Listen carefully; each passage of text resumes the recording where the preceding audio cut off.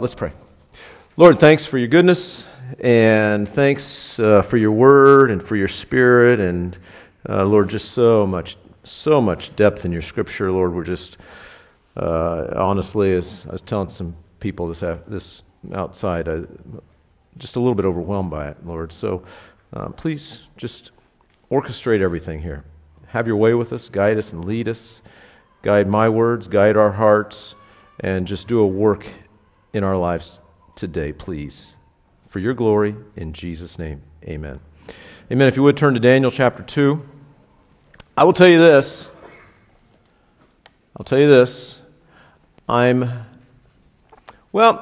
Some of you know me well enough that I'm a crier, all right? Just going to lay it out right there. I'm a crier.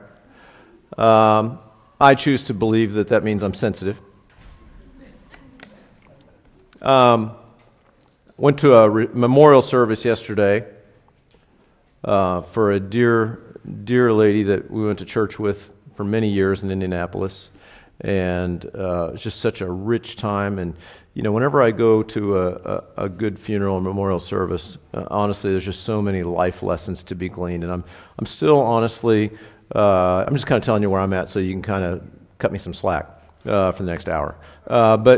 So my brain is a little bit in the blender of that, okay? And I'm explaining it to, Anna and Earl and their family was up there, but, Anna was out for a good bit of it, with kids. And so we're giving her the play-by-play, and I'm starting to give the play-by-play, and the other, the older kids are around. They're like, yeah, it's going to be one of those days for Dad. And so it has been. And then to top that off, this chapter 2 of Daniel, I don't like to get dramatic, but this chapter 2 of Daniel is critically important. Critically important. I don't know about you, but I grew up in a church. I want to be as honoring as I can, all right? But I'm just going to say it. Is that fair? In hindsight, I didn't realize it at the time, but I grew up in a church that pretty much ignored the Holy Spirit, pretty much ignored the whole counsel, the Bible. Lots of good Bible stories, but the Bible, if you know what I mean. And pretty much ignored prophecy. To which you say, what's left? Well, I knew where our assigned seat was. And I knew that it was important to dress up. And I knew, I grew up kind of knowing a lot of those things. And I'm so thankful that I was introduced to the Lord at a young age and all of that. And I don't want to take anything away from that. I feel like, honestly, it was a great foundation for me to kind of move on from there. But I have moved on from there. And the Bible, I've heard different numbers. It's like 26, I think, percent prophecy, right? So if we ignore prophecy, then we ignore a quarter of the Bible. And I just don't think we can do that and be biblically responsible. And so we're gonna dive into prophecy today. And honestly, I'll tell you, I feel a lot of responsibility with this one because this is a big one. Here's how I was thinking of it during worship. What John 3:16 is to evangelism, right? Or what the Romans Road, if you know that, is to evangelism, Daniel chapter 2 is to prophecy. It's foundational. It's crazy foundational. And so, Daniel is a book, a lot of it's about Daniel's life, a lot of it's about his ministry. His ministry happened to be prophetic. And his ministry was really to, sort of the king's court, if you will, as well as to us prophetically. And I like, again, that the book kind of does both of these pieces sort of back and forth, parallel, hand in hand, because our lives and our ministry cannot be separated. Our life, like our ministry, let's put it that way, is what we do, okay? If you're new, we are in. If you're new, would the old people please tell the new people what kind of ministry we're in? Full-time. If we're a believer, we're in what? Full-time. And sometimes that means we get paid for it, right? And sometimes that means we get eternally paid for it, right? And so we are all, as Christians, in full-time ministry. Some of us do it. I do it, honestly, here right now in this way, and I do it during the week in a day job, and I do it at home with a family, and I do it, everywhere I go, hopefully, if I'm being responsible. And so Daniel's life and his ministry cannot be separated. Our lives and our ministry cannot be separated. So today we learn a little more about sort of the ministry of Daniel in his contemporary setting as well as prophetically for us.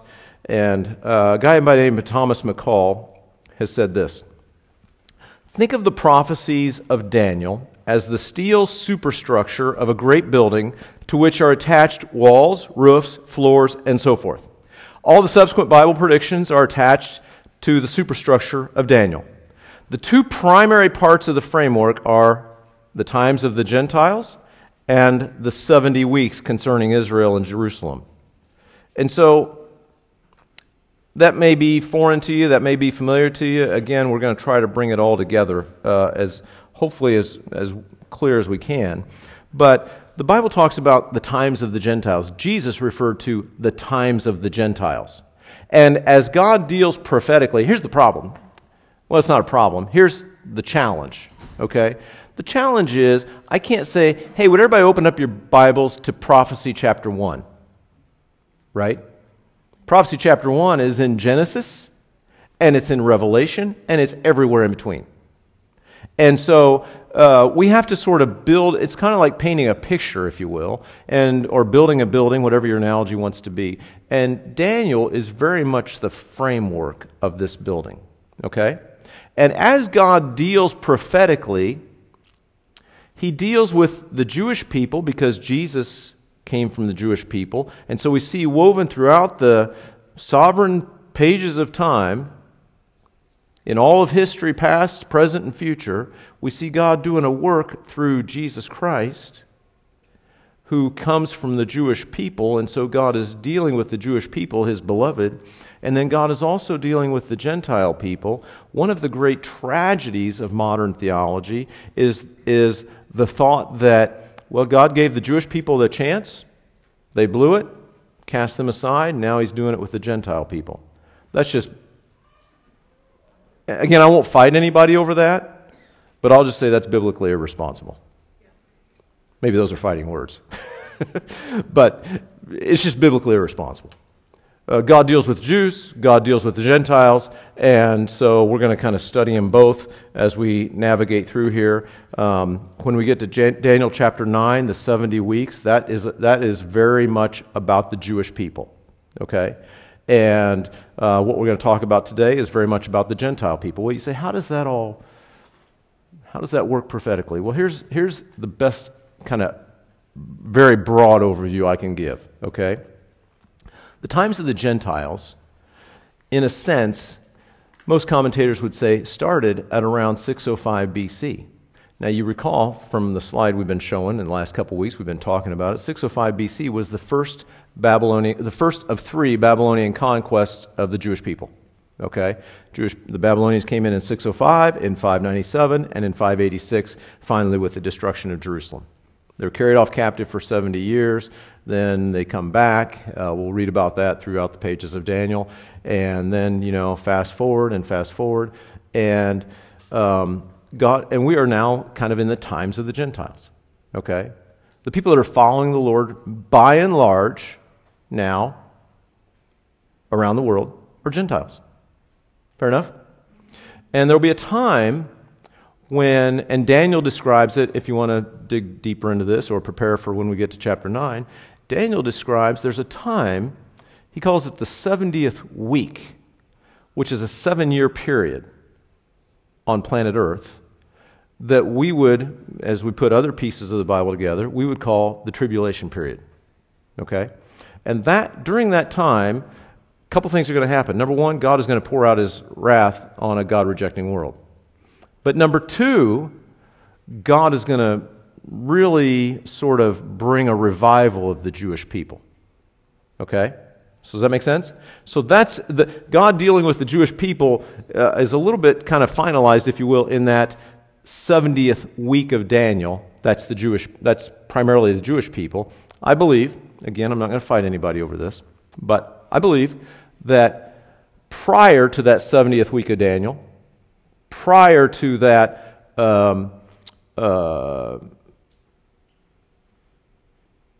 time of God dealing with the Jewish people, the church, again, largely Gentile, church will be raptured. Okay? So, sort of, if you will, the times of the Gentiles that Jesus refers to is from 605 BC to the rapture of the church. Okay? And then after the rapture of the church is the 70th week of the Jews. Now, if you'll accept that for a second, let me first back up just a little bit and say, I've said this before, I'll say it again, and for the sake of new people, I want to say it emphatically. There are basically two ways to read prophecy. Well, there are three ways. Number one, the way I grew up, ignore it, right? Skip over to John 3:16, okay? The second way is to sort of allegorize it, right? Well, you can't really take it literally, and, you got to make everything's a puzzle, and you got to kind of make a puzzle out of it. And it's kind of a little bit like reading ink blots or reading the clouds, okay? I mean, no disrespect to that. But the third way, which I believe is biblically responsible, is that wherever possible, we take it as literally as we can. Okay? Daniel chapter 9, I won't go there in the interest of time. Daniel chapter 9 starts out by Daniel saying, I was reading Jeremiah the prophet, who was a contemporary of his, and Jeremiah the prophet says after 70 years in Babylon, we're going to be taken back to the homeland. So I started praying because 70 years is about up and we're going back. That's how Daniel read Jeremiah's prophecy. So I'd like to be as smart as Daniel in terms of prophecy. By the end of the day, you'll say, whoa, you're not as smart as Daniel. But we could all hope to be, right? And so wherever possible, you've heard me say, it was prophesied that Jesus would be born in Bethlehem. Where was Jesus born? Bethlehem. It was prophesied that Jesus would be born of a virgin. Right? Now, if you were a theologian in like 50 BC, you would have had tremendous temptation to say, born of a virgin. Now, I'm not a doctor, but I think that's an allegory. Must be like born of a virgin concept. Was Jesus born of a virgin or a virgin concept?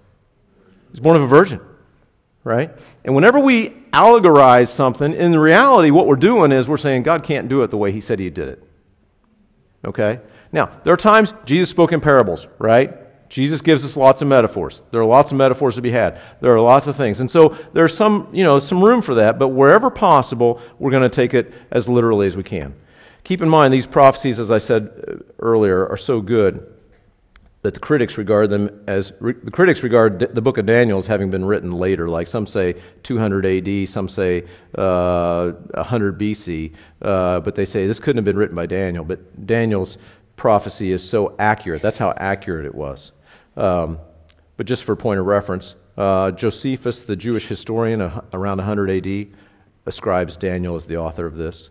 Daniel chapter 2 through 7 was written in a form of Aramaic that existed before the time that they said Daniel would have written. So it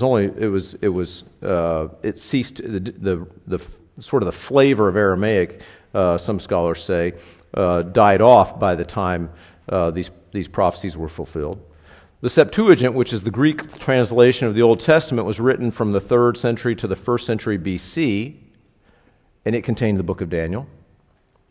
And my personal favorite, Matthew chapter 24, verse 15, 16, Jesus says, when you see that abomination of desolation, which we'll get to, Jesus says, when you see that abomination of desolation spoken of by the prophet Daniel, then take note. And by the way, if you ever want to answer Bible critics, right? Like I remember over the years, you probably you ever have this one where, hey, was Jonah really like swallowed by a fish? Anybody ever had that one? You know, I believe God. I put up a Christmas tree. I can pray now. I lay me down to sleep, but I just can't buy that Jonah was swallowed by a fish. Except that, being biblically responsible, which we all are, we'd say Jesus himself said, what? As Jonah was in the belly of the fish for 3 days and 3 nights, so the Son of Man will be in the belly of the earth, right? Jesus felt no need to retrace the story of Jonah and fix it. He just quoted it. And so if Jesus just quotes something, it's probably worth quoting, right? So anyway, side note. Ready? I warned you at the beginning. Did I not warn you? Yep. I warned you. And last I recalled, at least Ryan, but I think everybody agreed with Ryan, you all cut me some slack. Yep. Right? Drew's on it. Thanks. I'll keep begging. This is seriously an important chapter. Now, in the 2nd year of Nebuchadnezzar's reign, Nebuchadnezzar had dreams, and his spirit was so troubled that his sleep left him. So some commentators, you may recall, in chapter 1, Daniel and Hananiah, Mishael, and Azariah, which we grew up learning as Shadrach, Meshach, and Abednego, they were in basically this 3-year training program. I refer you back to the last 2 weeks. It was an indoctrination program, but some commentators say this was during that time. Some say it was right after. It doesn't really matter necessarily. But it says that Nebuchadnezzar had dreams, plural. Likely a repeated of the same dream. Okay, like remember Joseph had 2 dreams, one with the cows and one with the grain. Remember that? And so basically that was a repetition of the same dream. I'm sorry, Pharaoh, and Joseph interpreted. But anyway, so don't be thrown off by that dreams plural. This is basically a dream that's probably repeated. Then the king gave the command to call the magicians, the astrologers, the sorcerers, and the Chaldeans to tell the king his dreams. So they came and stood before the king, and the king said to them, I've had a dream, and my spirit is anxious to know the dream. Then the Chaldeans spoke to the king in Aramaic, O king, live forever. Tell your servants the dream, and we will give the interpretation. I love this. So the king has these disturbing dreams. He consults the experts. What do we do in America when we have a problem that needs to be solved? Consult the experts. Next time you want to consult the expert, you should consult your doctor, right? But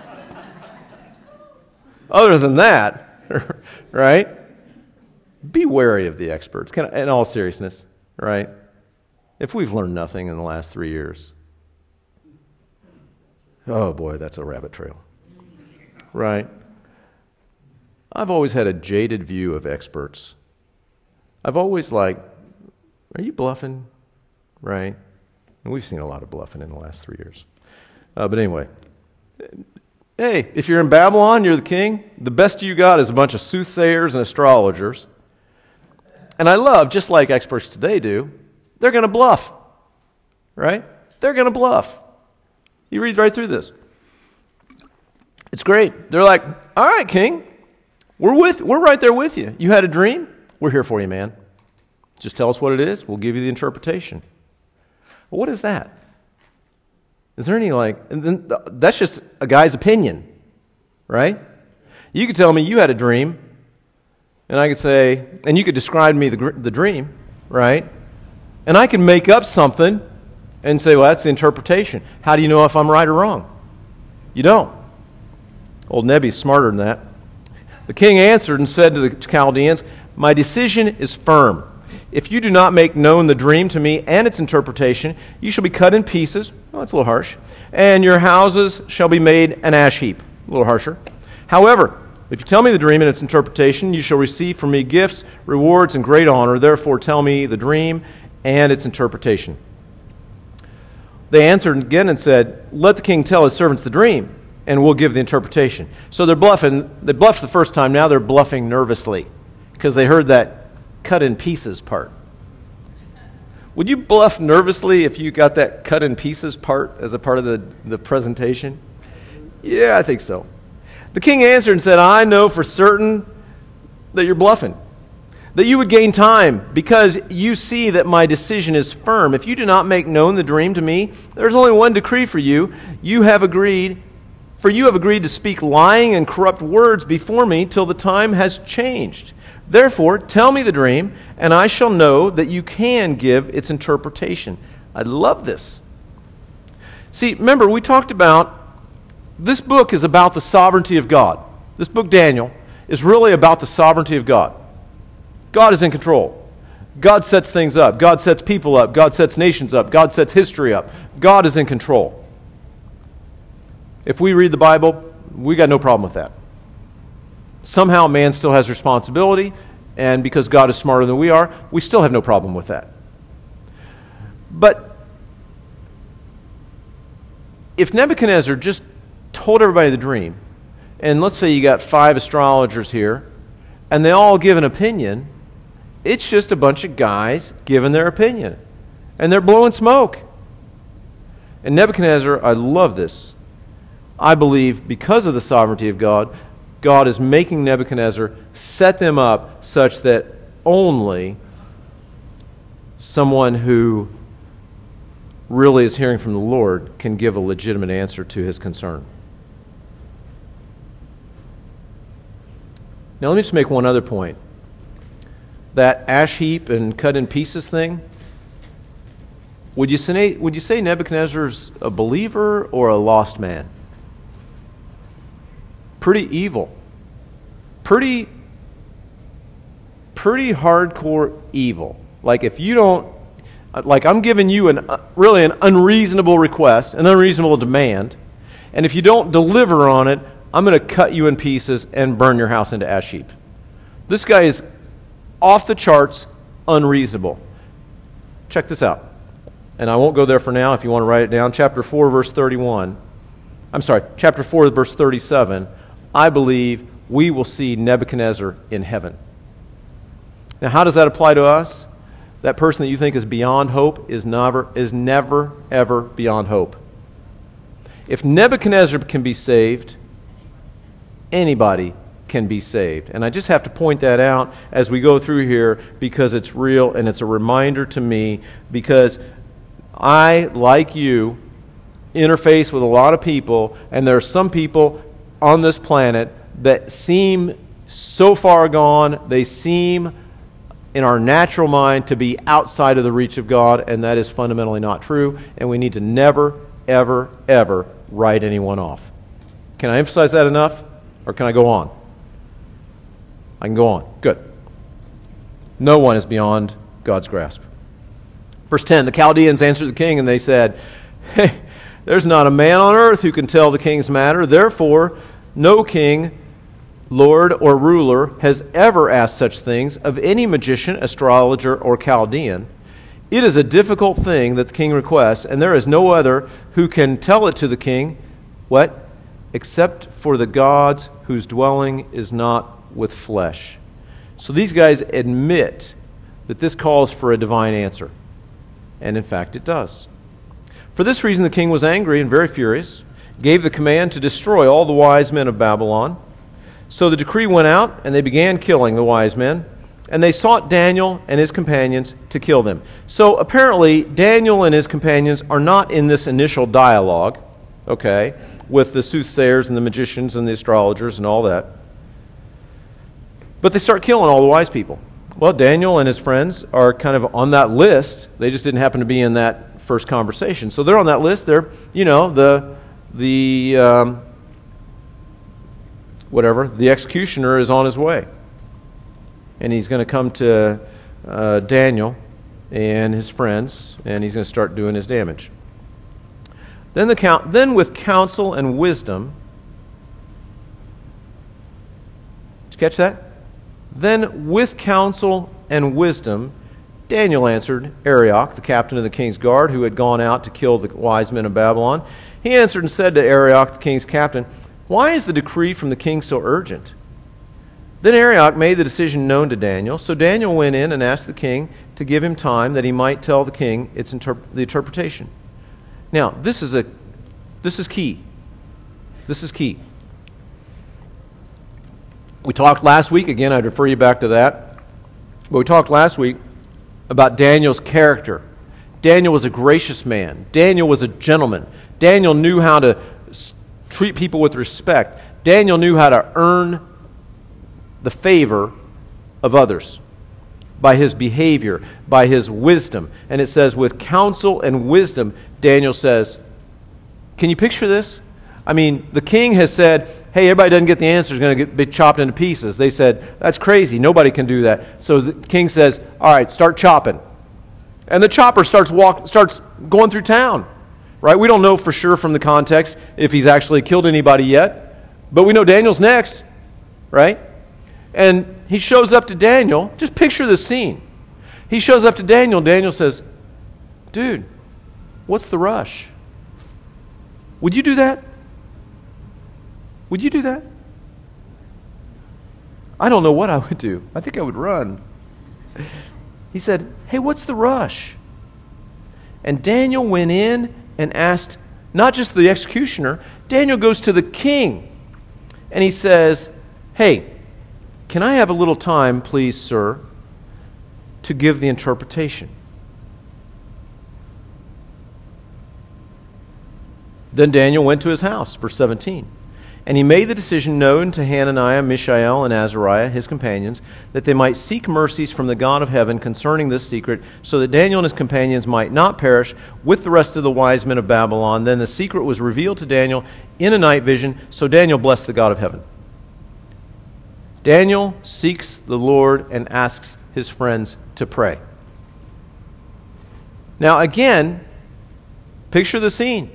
The command has gone out. The executioner is coming. He's on his way. Do you feel the urgency? And Daniel says, hey, can I have time to pray? Do you see the value of this? The importance of prayer? And Daniel says, excuse me, I need to pause the executioner who's got my name on his hatchet so I can pray. And I have to ask myself, how often do I feel like I'm in a situation where I got to make a decision now? I don't have time to pray. You ever felt like that? There's always time to pray. There's always time to pray. So Daniel prays, God answers, and what does it say? So Daniel blessed the God of heaven. I love this. Daniel answered and said, blessed be the name of God forever and ever, for wisdom and might are his, and he changes the times and the seasons. He's sovereign, basically is what Daniel's saying. He removes kings and raises up kings. He gives wisdom to the wise and knowledge to those who have understanding. He reveals deep and secret things. He knows what is in the darkness, and light dwells with him. I thank you and praise you, O God of my fathers, that you have given me wisdom and might, and have now made known to me what we have asked of you, for you have made known to us the king's command. So, again, if you'll indulge me for a second, the executioner's come. He's got Daniel's name on his hatchet. Daniel says, hey, can we pause for a second and pray? He prays. God gives the answer. And he says, hey, can you hang on another second? Because I need to write some poetry before you keep executing people. Right? I got to write a psalm here. Here's my next question. My first question was, is there ever so much urgency that we can't pray? The answer is no. Here's my second question.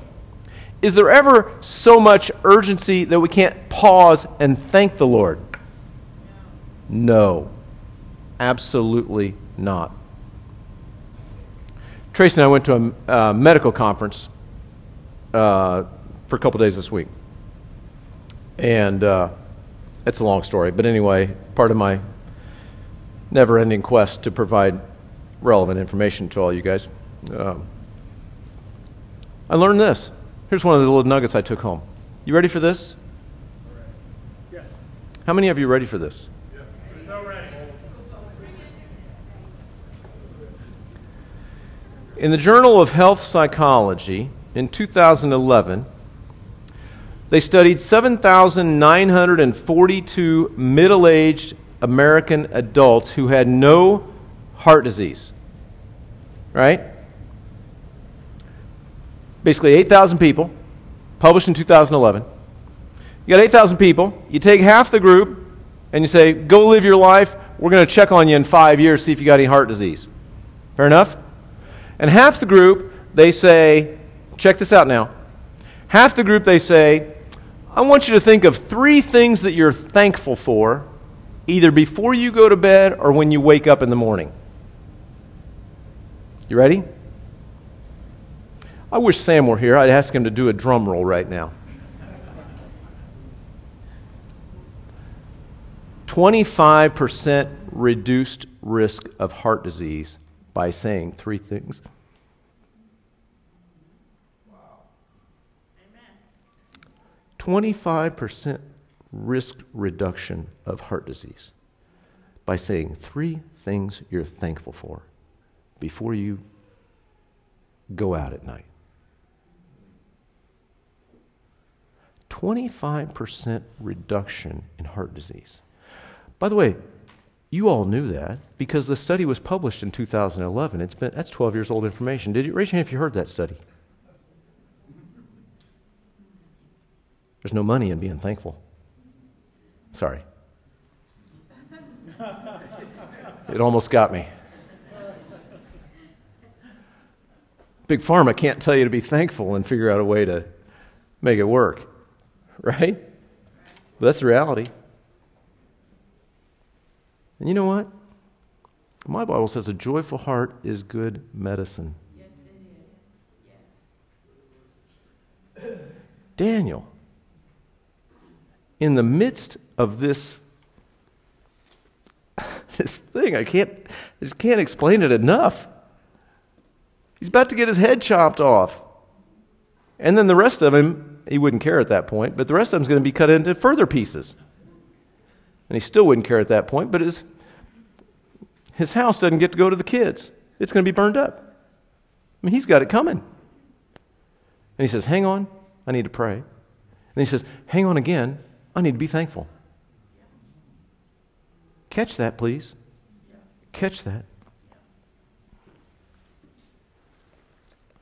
Verse 24, and therefore Daniel went to Arioch, he's the executioner, whom the king had appointed to destroy the wise men of Babylon. He went and said thus to him, hey, king, do not destroy the wise men of Babylon. Take me before the king, and I'll tell you I will tell the king and the interpretation. Then Arioch quickly brought Daniel before the king and said thus to him, hey, I found a man of the captives of Judah who will make known to the king its interpretation. So, you could read too much into this a little bit, but it would appear that Arioch kind of wants to take credit for this. Can I just point out parenthetically, whenever God moves, people line up to take the credit. Don't be one of them. Don't be one of them. Whenever God moves, people line up to take the credit. Don't be one of them. We were at this reception or this memorial service yesterday. And I'm talking with people I haven't seen in a long time. How's the church? How's Madison? How's life? Awesome, awesome, awesome, right? And, and I'm always quick to tell people, and I want to be intentional about this church is at a sweet season right now. That's just a simple observation. This church is growing. I believe this church is alive. I believe you guys are just an incredible encouragement to me. And I am very deliberate to say, we've been doing this for, 15 years. And we're not doing anything different than we've ever done. It's just God's favor. Yeah. And I love what Damien Kyle says. If God's doing something and you can identify why, then that's a work of man. It's not a work of God. Say, well, we got this great strategy, had this great campaign, had this great recruiting thing. No, if you can identify it, it's not a work of God. I love that. This guy, Arioch, wants to take credit. You see Daniel arguing with him about it? No, he doesn't need to. He doesn't need to. He doesn't care about credit. The king answered and said to Daniel, whose name was Belteshazzar, "Are you able to make known to me the dream which I have seen and its interpretation?" Daniel answered in the presence of the king and said, "The secret which the king has demanded, the wise men, the astrologers, the magicians, and the soothsayers cannot declare it to the king, but there is a God in heaven." Daniel did not miss this opportunity. But there is a God in heaven, by the way, who reveals secrets and has made known to the king Nebuchadnezzar what will be in the latter days. Your dreams and your visions of your head upon your bed were these. And so Daniel gives credit to God. I mean, everything is just like rock solid in order. He prays, he gets an answer, he asks his friends to pray, he gives thanks, and then he has an audience for the king, and he doesn't hold back. He's respectful, but he identifies the limitations of the world, and he identifies the power of God. And we should be diligent to do both. This is the sovereignty of God and the behavior and character of the man Daniel. It's a beautiful picture. Verse 29, "As for you, O king, thoughts came to your mind while on your bed about what would come to pass after this, and he who reveals secrets has made known to you what will be. But as for me, the secret has not been revealed to me because I have more wisdom than anyone living, but for our sakes, who make known the interpretation to the king, that you may know the thoughts on your heart." So this dream didn't come because I'm so smart. This dream came because God basically didn't want me to get my head chopped off, and he wants you to know what he's going to say, what he's going to do. Nebuchadnezzar is the most powerful man in the world. What do you have to worry about? You ever think about that? He's the richest, most powerful man in the world. What's he got to worry about? We're going to see it next week. The preservation of his rich and powerful status. Yeah. So, it's a catch-22 living according to these world standards. We could say, I want to achieve X, Y, Z, and then when we get X, Y, Z, guess what we do? We lose sleep worrying about maintaining X, Y, Z, right? And this is troublesome. This is really what's going on in Nebuchadnezzar's heart, and God is revealing to him what's going to happen.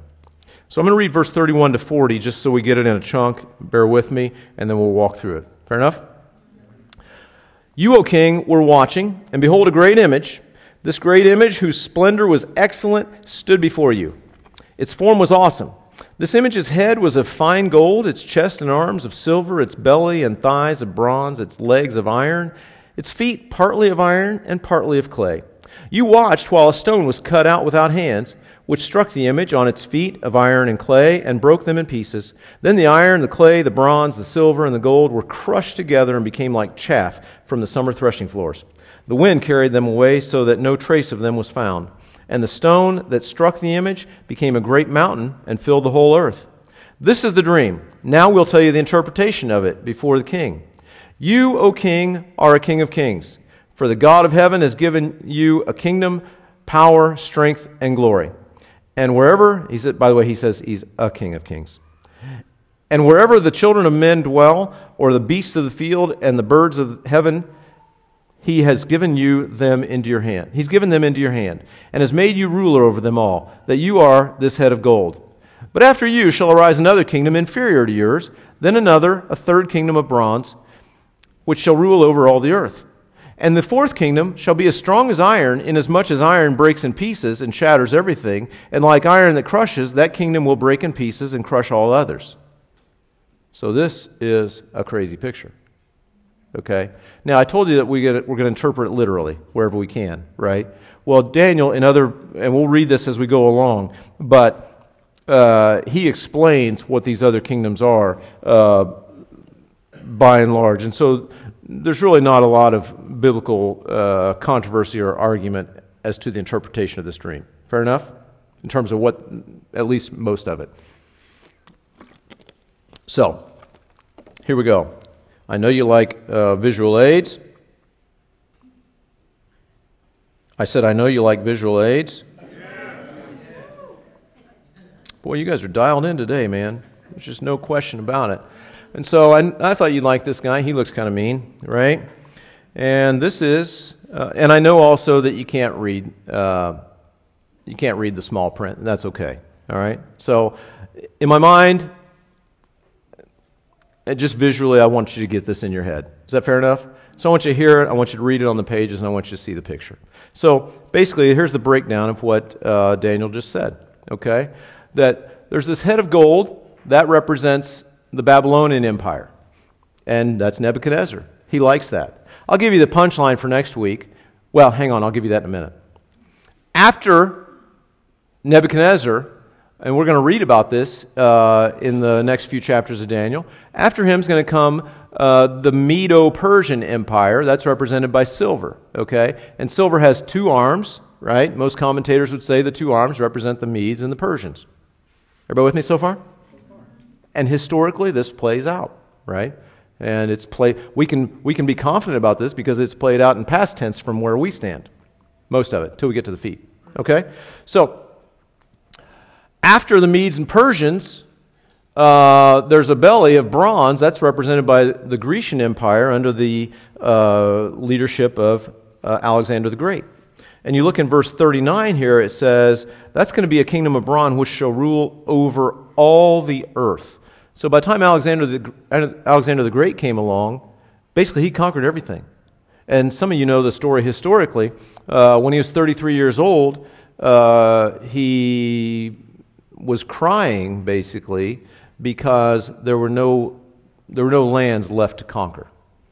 And so, as the story goes, you know how history goes, but as the story goes, he was so distraught over the fact there was no land left to conquer that he got himself in a drunken stupor, and basically, as a part of that drunken stupor, had probably aspiration pneumonia and died at the age of 33. Okay? So that's Alexander the Great. After Alexander the Great would come the Roman Empire, represented by the legs of iron, okay? And the legs of iron are signified by the Western Roman Empire, which was based in Rome, and the Eastern Roman Empire, which was based in Constantinople. Okay? So that's that. Now, what's interesting historically, you know, when Babylon, we're going to read about this, and some of you know, when we moved from the head to the chest, that happened in a night, right? You remember Belshazzar's having a feast, and he's mocking the God of Israel, and this hand comes in and writes on the wall, and Daniel interprets it, and he says, hey, by the way, this very night, you know, your time is up. And that night, Babylon is gone, kind of like the head got cut off. And now we're in the Medes and Persians. It was an abrupt thing, right? The Greeks conquered abruptly. The Romans conquered abruptly. But the end of the Roman Empire, many historians and theologians would kind of suggest, the end of the Roman Empire never really came to an abrupt end like that. It just kind of fizzled out. Is that fair? Just kind of fizzled out. And then you get down to these feet. What is that all about? You got these feet with 10 toes, right? Now, I won't ask everybody to take your shoes off. All we got to do is look at this picture, right? But your feet with 10 toes, the toes are kind of connected to the feet, but they're kind of independent. Does that make sense? Like some of you can, pick up a dollar bill with your feet, with your toes. Some of you can't, right? The toes work, but they're not completely independent. Many people believe, and the feet are a bit of a mystery. Okay, I'll give you that. Feet are a bit of a mystery. But many people believe that the feet are a revived Roman Empire. Okay? That's going to happen yet future. So we've seen the Babylonian Empire, we've seen the Medo-Persian Empire, we've seen the Grecian Empire, we've seen the Roman Empire. We've not yet seen the revived Roman Empire. And many people, Bible people today, and again, I'm not I'm not a prophecy expert. I don't claim to be. I like what one guy said. If you listen to somebody and basically say what he says, we call that plagiarism.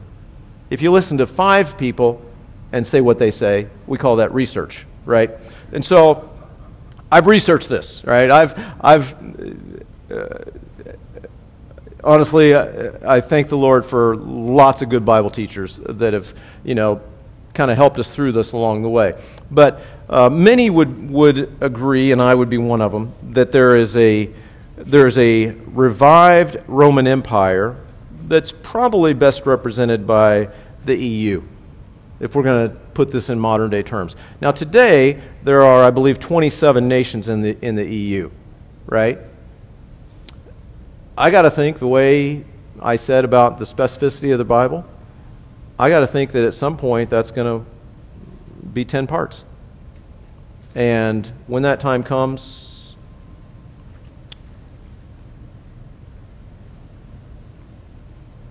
there will be a lot going on. But before we go any further with that, I want to point out too, you notice these metals? We go from gold to silver to bronze to iron. They go in, and again, this represents, if you will, the times of the Gentiles, okay, that Jesus spoke of. And I believe all of this is representative, again, as I said, from 605 BC to the tip of the toes would be the rapture of the church, okay? The metals go in order of increasing strength. Gold is very malleable, right? Iron is very strong, right? They go in order of increasing strength, but of decreasing value and of decreasing significance. Does that make sense? Warren Wiersbe, I had a quote, I didn't write it down, I'm sorry. But basically, we can communicate. We got the internet, sort of, if you will, but we don't know how to talk to one another. Right? This is really a picture of humanity. Increasing technology, increasing strength, increasing power, and decreasing significance, decreasing value in a lot of ways socially. I think it's just, take that for what it's worth. Finally, notice this. These feet, they're iron mixed with clay. So they're strong, and yet they're brittle, right? So there's some strength in there, but they're really fragile and vulnerable. And then in the midst of all of this, at the end of this, we see a stone cut without hands. Verse 34, a stone cut without hands. And in verse 35, we see that it's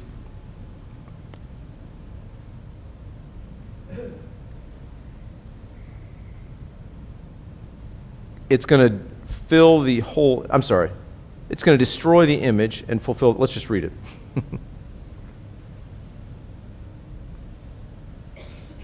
The stone struck the image, verse 35, and became a great mountain and filled the whole earth.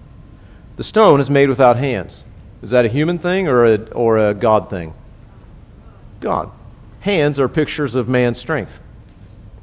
So, somehow during this time of a revived Roman Empire, the 10 toes attached to a common 2 feet, if you will, there's going to be a stone that's cut without hands, which is going to strike the image and destroy the whole thing. And then it's going to become a great mountain and fill the earth. That is, I believe, the return of Jesus. That's the return of Jesus that's going to lay to rest the times of the Gentiles. So, before I shut that thing down, I may refer back to it, so I'll leave it up. Is it distracting if I leave it up and keep reading? You okay? Are you going to be diligent to look at your Bible? Not look at the creepy picture on the wall? Okay, good. I'm trusting you now. I'm trusting you. So, verse 41. Whereas you saw the feet and toes, partly of potter's clay and partly of iron, that kingdom shall be divided, yet the strength of the iron shall be in it. So it's going to be kind of strong and yet not strong. Just as you saw the iron mixed with ceramic clay, and as the toes of the feet were partly of iron, partly of clay, so the kingdom shall be partly strong and partly fragile. As you saw iron mixed with ceramic clay, they will mingle with seed of men, but will not adhere to one another, just as iron does not mix with clay. So the iron does not mix with clay, and again, he wants us to know by repetition that these feet are unique. More is said of the feet than really all the rest of this whole image, right? And so they're united in their common connection, but they have 10 toes. They will mingle with the seed of men, it says in verse 43. Many people believe that means there's going to be lots of nationalities kind of coming together. And again, this is very much a picture that, again, could be consistent with a revived Roman Empire, perhaps the European Union.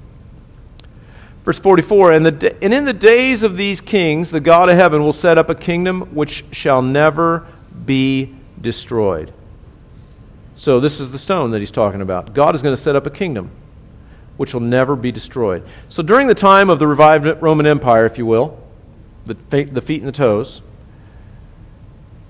likely 10 nations will be a coalition. During that time, Jesus will return and set up his kingdom. I believe this is at the end of the 7-year tribulation period where God is dealing with the Jews. That 70th week of Daniel chapter 9, Jesus returns, sets foot on planet Earth, and establishes what we've described in the past as a millennial kingdom which goes on for 1,000 years before final judgment in heaven and hell. But this is going to be a kingdom which shall never be destroyed. Now, let me just address one more thing prophetically. There are theologians who believe that the purpose of the church today is to sort of take over the world. Okay? Our job is to kind of basically get our act together enough that we dominate everything and we usher in the coming of Jesus. I think that's contrary to this. This is, gold looks pretty good, silver looks all right, bronze get the job done, iron looks pretty tough, and at the end you got this thing that's kind of fragile, and while we're trying to decide if we're strong or fragile, boom, a stone made without hands comes in and boom, right?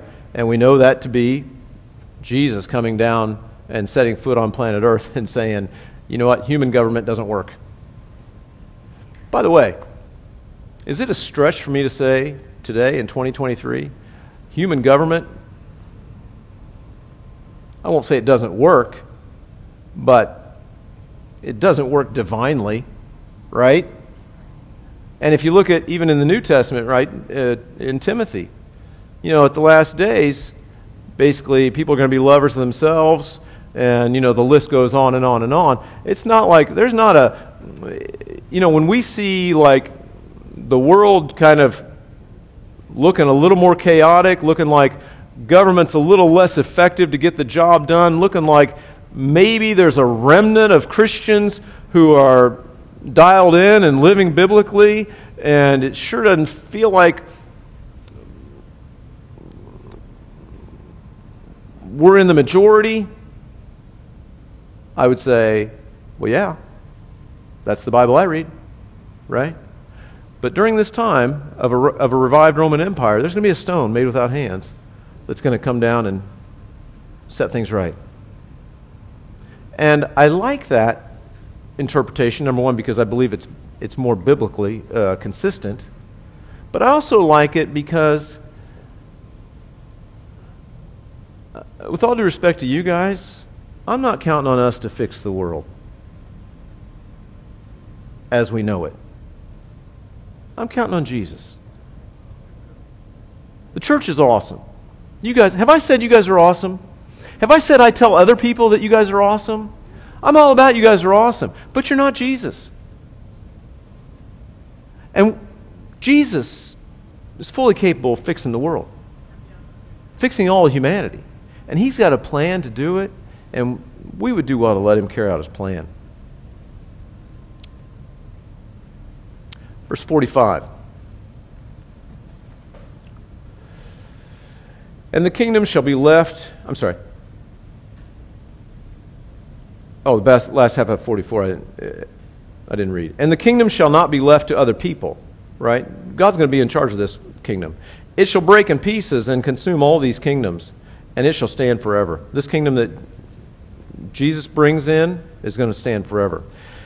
Daniel goes on, inasmuch as you saw the stone was cut out of the mountain without hands, and that it broke in pieces the iron, the bronze, the clay, the silver, and the gold. Yes, in fact, that stone made without hands breaks the gold, which I've previously identified as you, King Nebuchadnezzar. The great God has made known to the king what will come to pass after this. The dream is certain, and its interpretation is sure. So,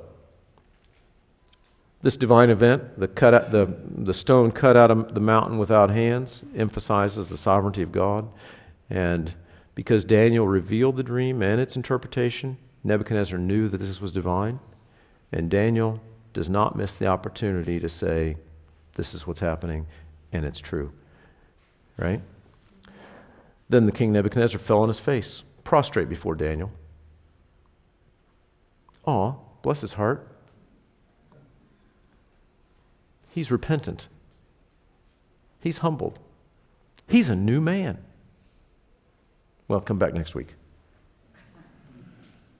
There's a difference between like a little humility and if any person be in Christ, he's a new creation.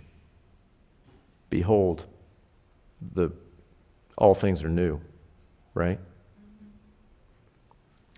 So Nebuchadnezzar, he did fall on his face. He prostrated before Daniel and commanded that they should present an offering and incense to him. The king answered Daniel and said, truly your God is the God of gods, the Lord of kings, and revealer of secrets, since you could reveal the secret. Then the king promoted Daniel and gave him many great gifts and made him ruler over the whole province of Babylon and chief administrator over all the wise men of Babylon. Also Daniel petitioned the king, and he set Shadrach, Meshach, and Abednego over the affairs of the province of Babylon. But Daniel sat in the gate of the king. So, this is all about the sovereignty of God, but guess what? Daniel's faithful, and Daniel is honored, and Daniel has even a further audience with the king, right? It's just like Joseph before Pharaoh. God does all the work. Daniel's faithful. God has a divine plan, but we need to be faithful. So, God has a divine plan for us today, right? Prophetically, He's laid it all out. Right? Most of this has already happened. He's laid it all out. And if most of it has already happened and happened with the exquisite precision that's described, think about this. The Medes and Persians, 2 arms. Right? This is a precise prophecy. And so, if it's precisely accurate, we know historically, all the way down to the ankles, could it be that the rest of it will be precisely accurate? The feet and toes? You bet it will. So, I believe the church will be raptured prior to His return. But these birth pangs spoken of by Jesus, we see these contracting now, don't we? Yeah. We see these contracting now. So we look to Him. And again, we don't get freaked out by prophecy. Some of the reason, when I said some people ignore prophecy, it's because it's kind of creepy to them. Right? Scary. Yeah, some people feel like it's scary. Like, I don't know what's going to happen. Well, there's nothing scary about God being in control. There's nothing scary about God who loves His children, wanting to bless and take care of His children. Right? And there's nothing scary about God giving His word to His children so that we know what to expect. Right? Now, we don't have all the details. We don't know everything. But He gives us a lot. He gives us a lot. And so, here's what prophecy should do. Prophecy should make me say, wow, everything all the way down to the ankles has been fulfilled. And these feet and toes, it's not a stretch to call that a revived Roman Empire that looks like the EU. It's not a stretch for me to think that Jesus could come back today. It's not a stretch for me to say, these birth pangs that lead up to the tribulation period, they happen, right? And as you march out the order, right, there's birth pangs that are kind of like, in a sense, if you will, birth pangs that the tribulation is coming. But the birth pangs happen. It's reasonable to expect that we'll live through a few birth pangs before the rapture of the church that sets up Jesus' return. Does that make sense?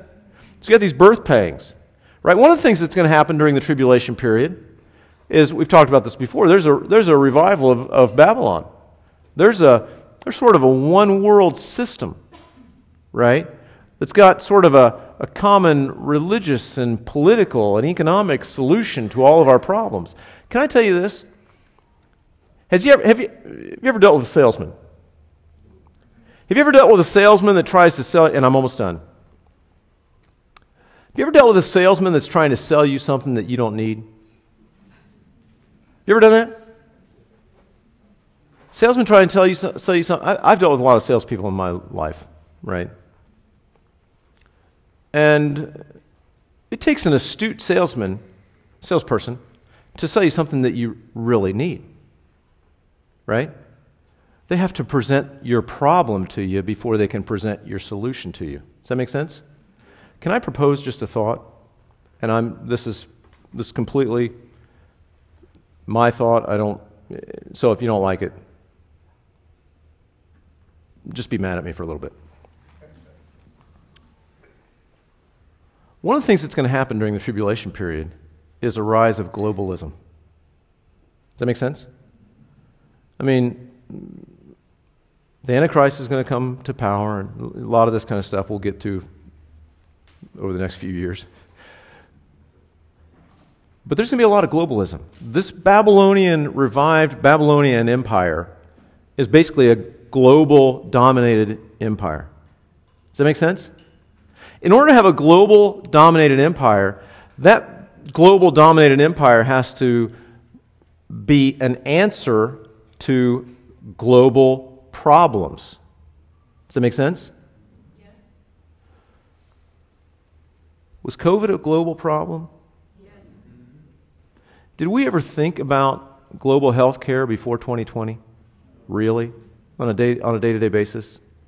Do we think about global solutions to healthcare problems prior to 2020? No.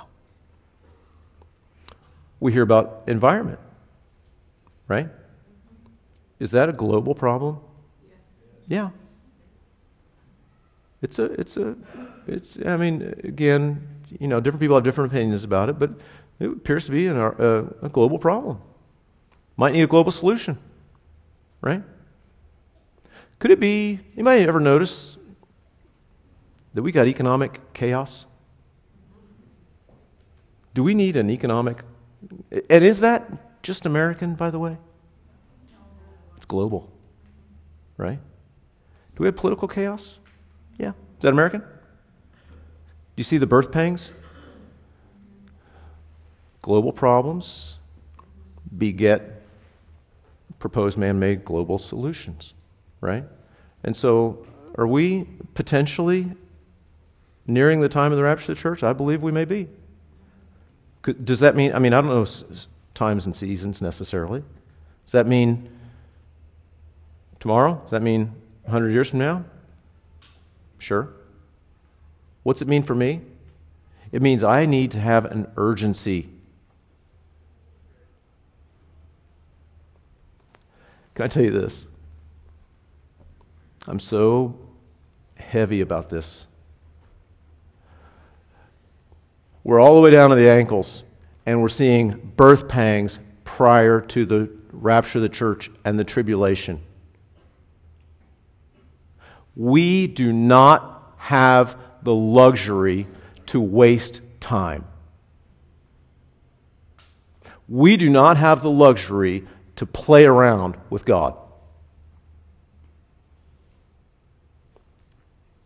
So I just say that to say it. I am thankful for faithful people. The memorial service we went to yesterday was all about a faithful saint that died with her spiritual boots on, big time. And I long for that for each and every one of us, myself included. Don't waste time. Don't waste energy. Don't waste resources. Don't play around, because he's coming. The stone made without hands is coming, and potentially very soon. Let's pray. Lord, we do thank you so much that you're in control. We thank you so much that none of this is dependent upon us. We just get to see your goodness, but we do need to be responsible. So, Lord, help us not to freak out. Help us not to be, on the other hand, sloppy. Help us to be diligent, to faithfully serve you like Daniel did. And thank you that you are in control of all of history, past, present, and future. In Jesus' name, amen. Everybody have an awesome, awesome week.